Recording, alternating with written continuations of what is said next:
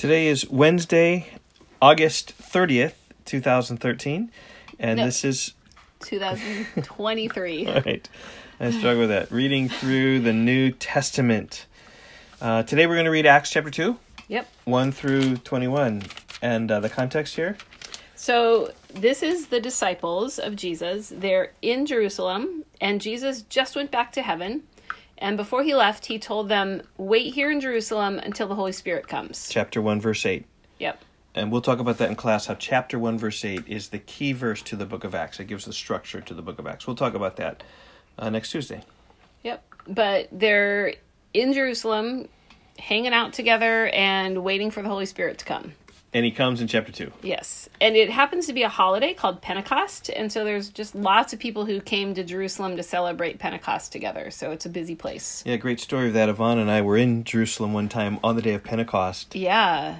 And it was like we were leaving to go to Masada to look at Masada, and then all of a sudden all these Orthodox Jews just appeared out of nowhere. It got like, whoa! so crowded. So many people just coming from everywhere came to Jerusalem for the holiday. And that's similar probably what's happening here in chapter 2. Yeah. All right, well, let's read it. Okay. When the day of Pentecost arrived, they were all together in one place, and suddenly there came from heaven a sound like a mighty rushing wind, and it filled the entire house where they were sitting, and divided tongues as of fire appeared to them and rested on each one of them.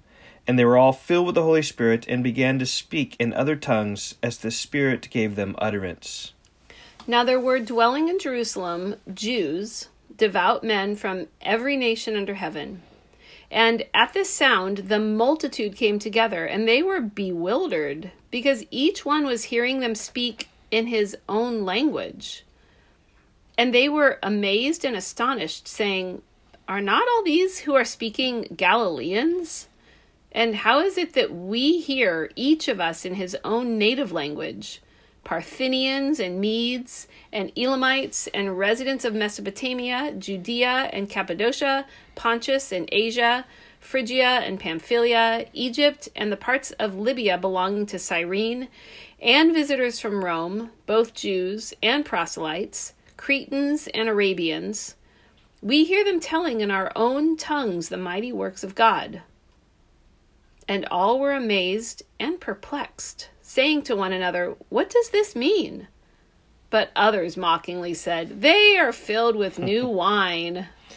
Yep.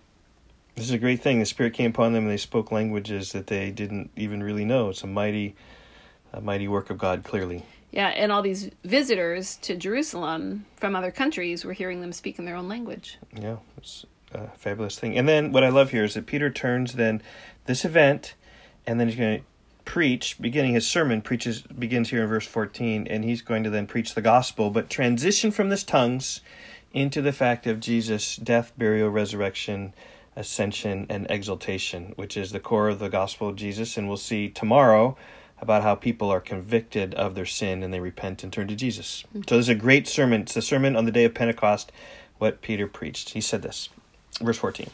But Peter, standing with the 11, lifted up his voice and addressed them. Men of Judea and all who dwell in Jerusalem, let this be known to you, and give ear to my words. For these people are not drunk, as you suppose, since it is only the third hour of the day. But this is what was uttered through the prophet Joel. We have more prophecy. More prophecy being fulfilled. Yep. Okay, and in the last days it shall be, God declares, that I will pour out my spirit on all flesh. And your sons and your daughters shall prophesy, and your young men shall see visions, and your old men shall dream dreams. Even on my male servants and female servants, in those days I will pour out my spirit, and they shall prophesy.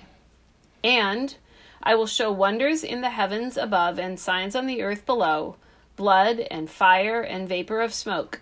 The sun shall be turned to darkness, and the moon to blood, before the day of the Lord comes, the great and magnificent day. And it shall come to pass that everyone who calls upon the name of the Lord shall be saved. And tomorrow we're going to see how many people call upon the name of the Lord. How many? 3,000? 3,000. Yep. And so we're stopping in the middle of Peter's sermon. So just hold that thought till tomorrow. Yep. And tomorrow we'll finish the sermon. Okay. Okay. Bye-bye. Bye.